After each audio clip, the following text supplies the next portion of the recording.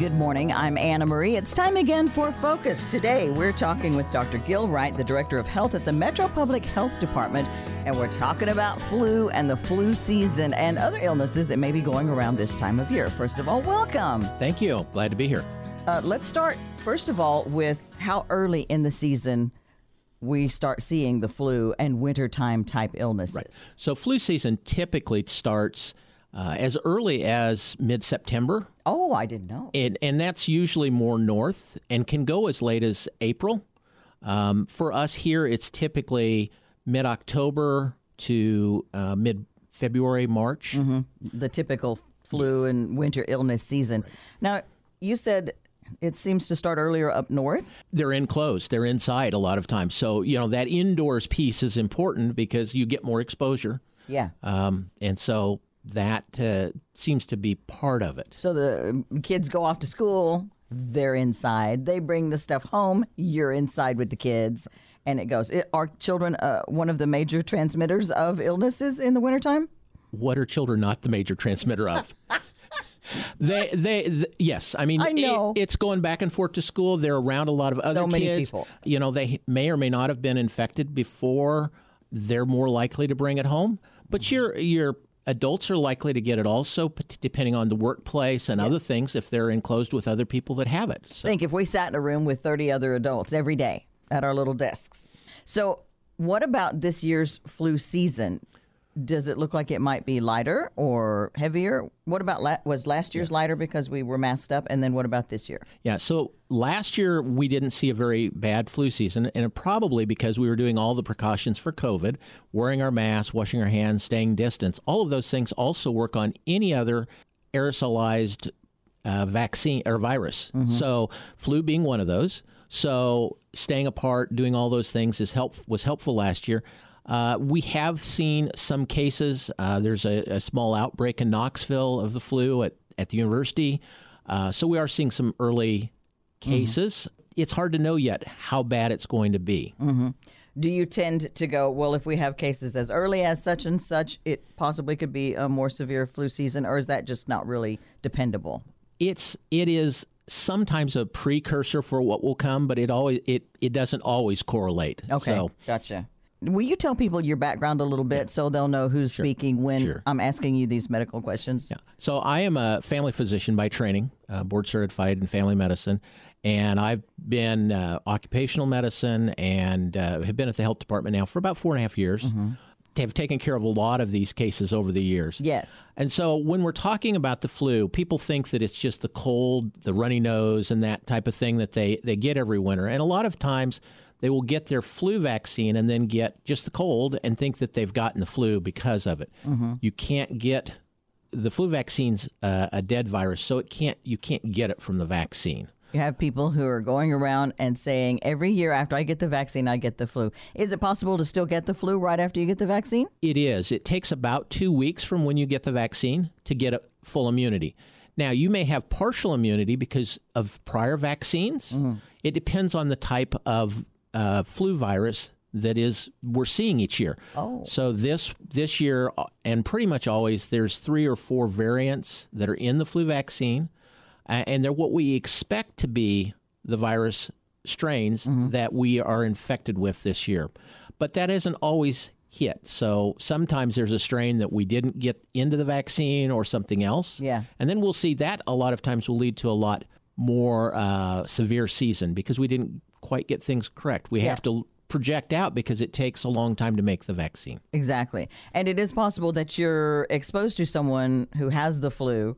You get your flu vaccine, and then yours goes ahead and develops. Right, absolutely. If you're exposed, it only takes a few days from exposure to when you develop symptoms, and it takes 2 weeks from the vaccine to be immune. So if you're exposed right before or right after you got the vaccine, yes, you could get the flu. But it is not from the vaccine. Not from the vaccine. And, when we talk about flu, we're really talking about a very fevers, chills, cough, a deep cough. Some people have a very productive cough with it. Muscle aches, all of those types of more severe than the runny nose and just watery eyes cough that we'll see with mild upper respiratory or cold symptoms. Yeah, and it seems like from past experiences with friends that the body aches and the chills seem to be those that just take them out. They're like, I felt like I was hit by a truck. And they do typically. The other thing is a lot of them are very tired. It just makes them really worn out. So that's another symptom that frequently occurs. And so if I feel like possibly I was exposed to someone who has the flu, they're like, oh, by the way, I'm sick. I've experienced that before. I'll see someone and they go, Anna, and they hug me, and then they go, oh, by the way, I think I'm coming down with the flu. They've literally done that. So how long before I know whether I've really contracted it? Usually just a few days. Like but 3 days, maybe. Right. 4 days, as quick as that. There is something you can do. If you go and see the doctor, if you know they've really, truly got the flu and they've been tested, or you're starting to feel sick and you get tested and you are developing the flu, there are oral medications that may reduce the symptoms. And so seeing your doctor right away, if you really think you do have influenza, then that's important because that will allow you to get something to reduce the symptoms. What is that reduces the symptoms? How can that be possible? What is it doing? It prevents the virus from replicating. Oh, so you have it. You have it, but it can't go crazy, so it makes the symptoms milder. Wow. What are the other illnesses that are going around? Seems like some upper respiratory stuff. Yeah, so there's always upper respiratory when we get into the cough, the cold, just mild viral symptoms. There is RSV. That's typically seen in younger children, but it can be seen in adults. It's another virus, causes some of the same types of upper respiratory stuff, the cough and cold. In small children, it can cause a more severe pneumonia. And in immune-compromised patients, so people that are on steroids or chemotherapy, potentially it can be more severe in them. And how do you know if someone has RSV? That is also tested. You can, we can do a test much like a COVID test. It's a nasal test that or oral test that they can send and the results back on. How do we know when it's time to go get tested and figure out what's going on and get treated? Right. I think if you know that you've been exposed to somebody with influenza and that you're starting to have some of the same symptoms, then that would be definitely a good time to go and get seen right away. Known exposure and some symptoms, okay. Right. If you start running high fevers, and especially if they are lasting more than a day or two, definitely another reason to at least check in with your doctor. They may or may not want to see you depending on how bad you are. Because they don't want to expose themselves or other people in the office, but they will want to assess, are you sick enough that we really do need to see you? And what do you consider a high fever? I think a fever is considered 100.5 or above. Okay. So a high fever in an adult would be 101 to 100, or 101 and a half to 102. And if it's running in that range for a couple days, then definitely. If it just lasts a day, then it's probably one of the milder viruses and it's just needs to run its course. What about the old advice, doctor, the starve a fever, feed a cold, all of that stuff? Should we, if we have a fever and we're feeling pretty lousy, should we take something or should we let the fever run its course and do all that stuff? There's very mixed results on which is better. So I think that you want to be comfortable enough that you can rest. I think resting is one of the most important things. So, some Tylenol is a good choice. Be sure and follow the directions so that you don't take too much. Don't think that if it says 2 that 3 is better because Tylenol can be toxic to the liver. So we want to follow that. You could also use some ibuprofen. Both of those will reduce fever and muscle aches. You could take one and then the other and alternate every time. I can't remember how often the directions say, like 4 to 6 hours or right. something. So ibuprofen is 6 to 8 hours apart. So you could take it 4 hours later, take your Tylenol. 4 hours later, you'd be back on your ibuprofen.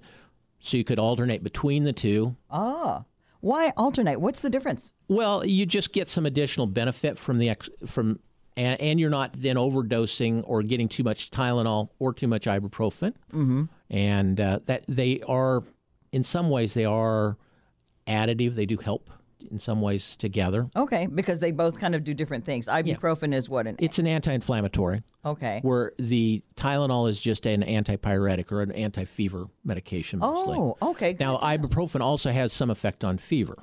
And then you said rest probably is the most important thing you can do when you're sick. I think another big thing is if you start to feel short of breath, coughing that's not stopping, you aren't sleeping well, you aren't eating well, and feel like you're getting dehydrated because you're coughing so much you can't keep stuff down or can't get stuff in. Those would be other reasons to check in with the doctor. Oh. And then the other thing, I mean, obviously we're in the COVID era. COVID and the flu together are not just 1 + 1. They're a multiplicity, so they cause more severe when they're together. Oh, wow. So it is important to get your flu shot, COVID shot if you haven't had it, but the flu shot and get it early. I usually get mine 1st of October. Mm-hmm. And it's good for usually about 6 months. Now, you could get it as early as the pharmacies usually have it as early as September, but you may want to get a second shot February, March to get you through the whole season. I didn't know you could even do that. Yeah, you can. Oh, my gosh. So if you get an early flu shot, get a second one. You can. After the first of the year. You can get a second one.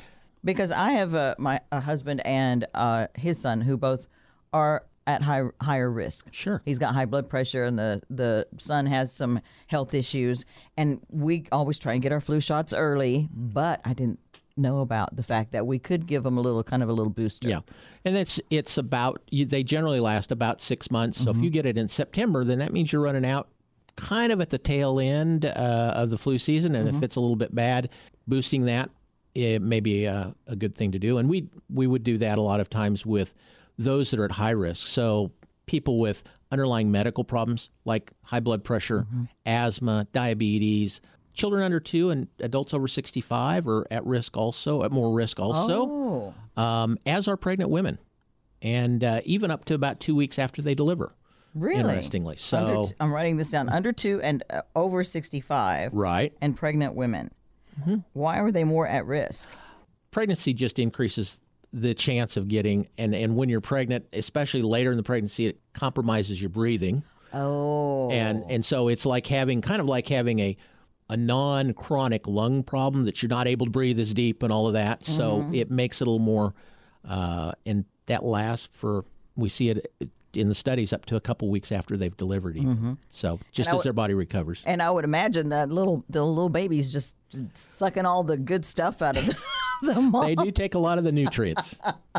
Okay, so what about the pneumonia vaccine? Right. My question was, if you get COVID and you've had the pneumonia vaccine, is that a possible help? It may possibly help. Pneumonia is yet another virus, bacteria that can cause that. And so the vaccines to prevent that, again, it's for certain people a little more restricted than the flu shot, but definitely older population, people that are at risk for other reasons. And that would be one that I would just tell people that if they're unsure, ask their doctor if they should get.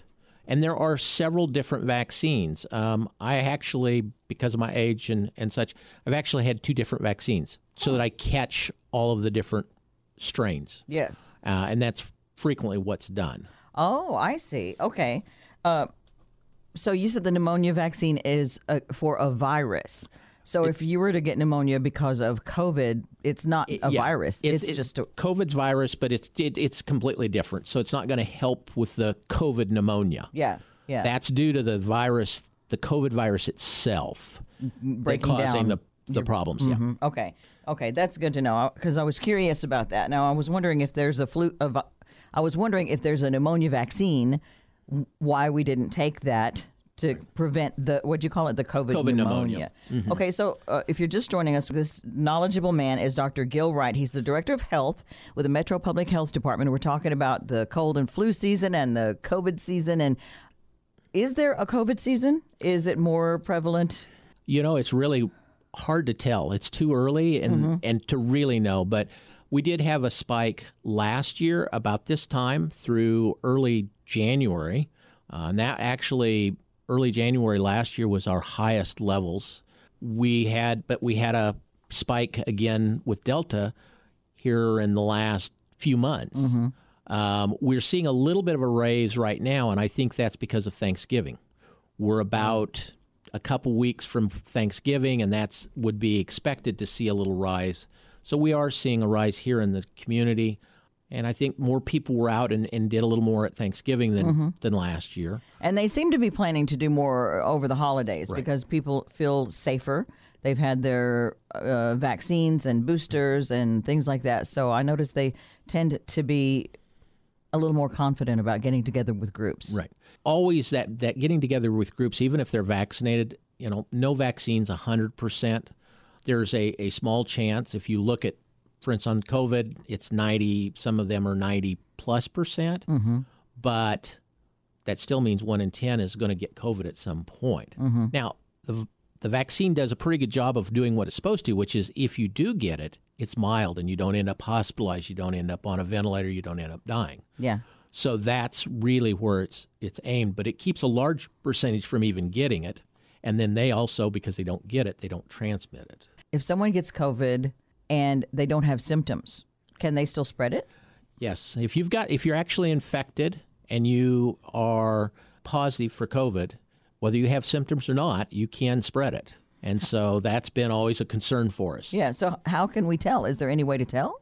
Well, testing is the only way. And so that's why when we were doing contact tracing and when we do that and we talk to somebody that we know is positive and we talk with the people that were exposed, then we would tell them at this point, go get tested in about 3 to 5 days. Oh. Particularly if you're already vaccinated. Go ahead and get tested in 3 to 5 days because that's about the time that we're going to see you change from negative to positive, and you may not have symptoms yet. You may get symptoms in a couple days, but you may be already positive, and it also helps pick up those that aren't even having any symptoms. Yes. Okay, well, that's good to know. And you said 3 to 5 days. What about the rapid testing? I hear a lot of talk about rapid tests these days. So there's a number of different tests. There's antigen tests, which are usually used for rapid. There's PCR tests, and they can be a rapid PCR or a routine lab, go to the lab and such. The gold standard or the best test is a PCR test because it actually looks for the virus particles specifically. The antigen tests are testing to see if you're starting to develop antigens to the infection, which are very early things that help us fight off the infection. Problem is that you can have a little more cross-reactivity with other viruses and stuff. So the sensitivity, specificity, which means how many people are falsely positive, take the test, don't really have it, but are positive, or how many people take the test and have it, but are negative, so falsely negative. How much they have that is a little higher with that test. It's a good test, though, to start because it's very quick and easy to do. You can do them at home. It's like almost like a pregnancy test. It's very just collect a little bit, collect from your nose, put it in your fluid, and then you put that in, and you just wait for a positive or negative. I appreciate the fact that you said collect a little bit, and then you added from your nose, because after you said a pregnancy test, I know people were thinking, wait a minute. No. So it's from your nose, not urine. It can be done very quickly. And then if it's positive, you would assume that you have, but I would follow that up with a PCR test. Yes. Now, if you're having a lot of symptoms and you've been exposed to somebody and you do a rapid test and it's negative, I might go get a PCR and assume that I might. Yes. Because like I say, they're not 100%. The PCRs are very close to 100%. So you take a test, it tests positive for COVID, and you start having symptoms. Again, are the points where you need to go to a doctor or an emergency room the high fever for a couple of days in a row, or is that to be expected? Well, you may or may not have a fever. COVID actually, surprisingly, only less than half are getting high fevers. Oh, wow. They may be getting a lot of aches and cough. The big thing for that is if you're having a lot of deep coughing, you seem to be very short of breath. You know, you're doing things that you normally do. Walk up the stairs at night and you can't hardly get there. You're just completely out of breath. But normally that wouldn't be the case. Oh. The COVID pneumonia is a little unusual in that people at rest just don't feel as short of breath as they might with other types of illnesses. And so that's one thing. If you've got chronic medical conditions, especially lung conditions, you may want to have what's called a pulse ox. You can buy them at the pharmacies or on Amazon. They're less than $30. And they just go on your finger, and when you go to the doctor's office, they put them on and they look at that and say, oh, your oxygen level's this. Well, you could do that at home, and we've had people that were doing that during the severe times prior to having the vaccine. Not seeing it as much with people because they feel safer now. Oh, yeah, true. But so that'll show you what your oxygen is. And what is the danger zone? First of all, you have to start with what your normal is. Oh. Because somebody may have already some COPD where they don't have good lung function, and they may be running 90, 92. That might be normal for them. But if they get much below that, then for them it's a big thing. Normally, if you're below 93, I would be concerned for a normal person. Okay, that's good to know. And they're frequently running in the 80s, mid-80s with people with this. And so what does COVID basically do to your body? It affects your lungs, or? It affects a lot of things. I wish they could have seen your face. You were like, here we go. Well, it can affect everything from increased clotting. So we've seen people lose fingers, toes, arms, legs because of blood clots. It can cause clotting in the blood vessels of the lungs so that you end up with almost a Swiss cheese, where certain areas just aren't getting any blood flow, so they can't pick up any oxygen. Oh. So that's one of the things. But the most things we think about are the lung-based things, which is it causes a pneumonia, which is inflammation in the lungs. They produce what's called an exudate, a fluid, because they're inflamed and irritated. Kind of like if you scratched got a cut on your arm, there's always that clear fluid. Yes. That kind of thing, only that's in your lungs. And then for whatever with this particular virus, a lot of times that becomes almost jello-like. Whoa. So it can completely shut down the airways where there's nothing to move in the very severe cases. Oh, my goodness. So we might primarily think of it as being lung-based. A lot of shortness of breath, a lot of coughing, obviously, with it. Because your lungs are trying to clear that stuff out. Trying to get all that stuff out, and that's where it's affecting. Does that seem to be the cause of COVID deaths? Is it usually a lung issue? It's usually a lung issue, or what's called multi-organ failure, because it's just the body's so overwhelmed. Your kidneys shut down, your lungs are shutting down, so everything just kind of quits. It's partly because of the oxygen again, though. Yeah, you can't get it's because of the oxygen. Wow, that's a scary situation. Most Absolutely. people have been kind of scared for about 2.5 years now. Right. So what are we looking at for this upcoming season? Are all the protocols that we put into place, and the hand washing and the gels and the masks and all of that, does that look like it's going to help us this coming season? It is a great what we call a mitigation strategy, something to prevent. And that's why we started with it early, is because until we had a vaccine, that's the only things we could do. Yeah. But that works pretty well for almost any air-transmitted virus. Yeah. And so this is one of those. So staying apart, that's why outdoors, the air exchange is better. The particles don't sit around. All of those things do really help. I'm not sure what's going to happen with this because we're not sure about Omicron, which has just shown up. And what that really means. We're just starting to get some information about it. It looks like it's probably more infectious than Delta. The question now is we're trying to figure out, is it the same level of severity, meaning does it make you just as sick, or is it less severe? I don't think it's more severe.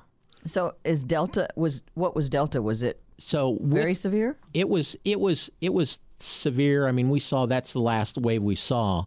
And part of that it's just so transmittable. Oh. So if you get it transmitted, there's more people exposed, so numbers go up. We at the health department keep statistics on the percent of people that have and actually die of the disease here in Davidson County. And that really hasn't changed from the beginning with any of these variants. Oh, really? It's staying about the same. Okay.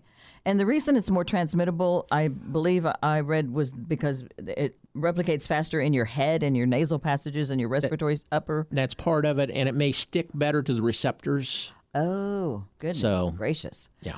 Hopefully the flu season will be a light one if we continue to use the protocol. Right. If not, would we see a spike in cases? Might people be more susceptible since we've been guarding ourselves?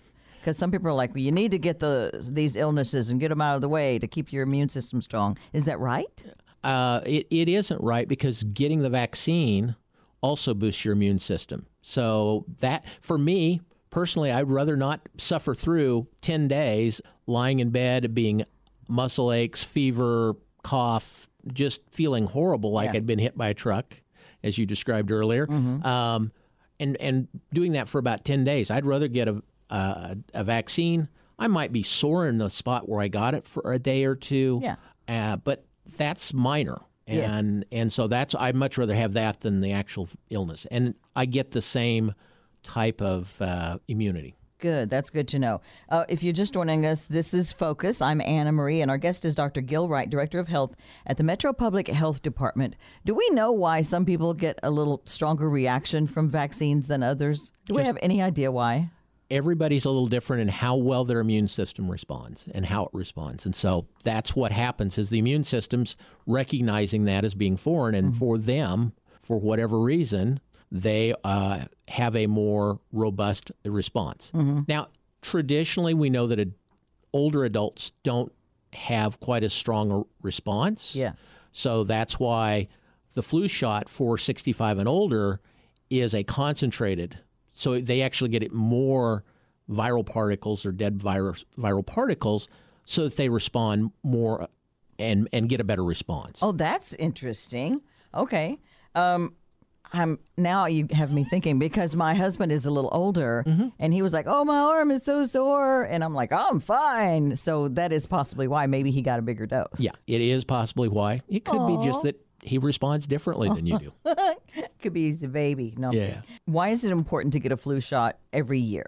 So it's important to get a flu shot. It's like, I would liken it to having fire insurance.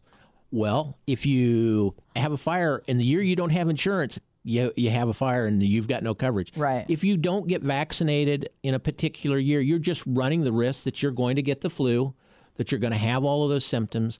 And there is a small percentage of people that die of the flu every year. So I don't want to be in that situation. True. And it keeps us boosted so our immunity is better in case we're exposed to flu out of season. You know, our flu season is different than the Far East, than South America potentially. So, you know, if you're especially if you're traveling, you may be exposed to the flu at different times. Oh, right. Because of when their season is. Okay.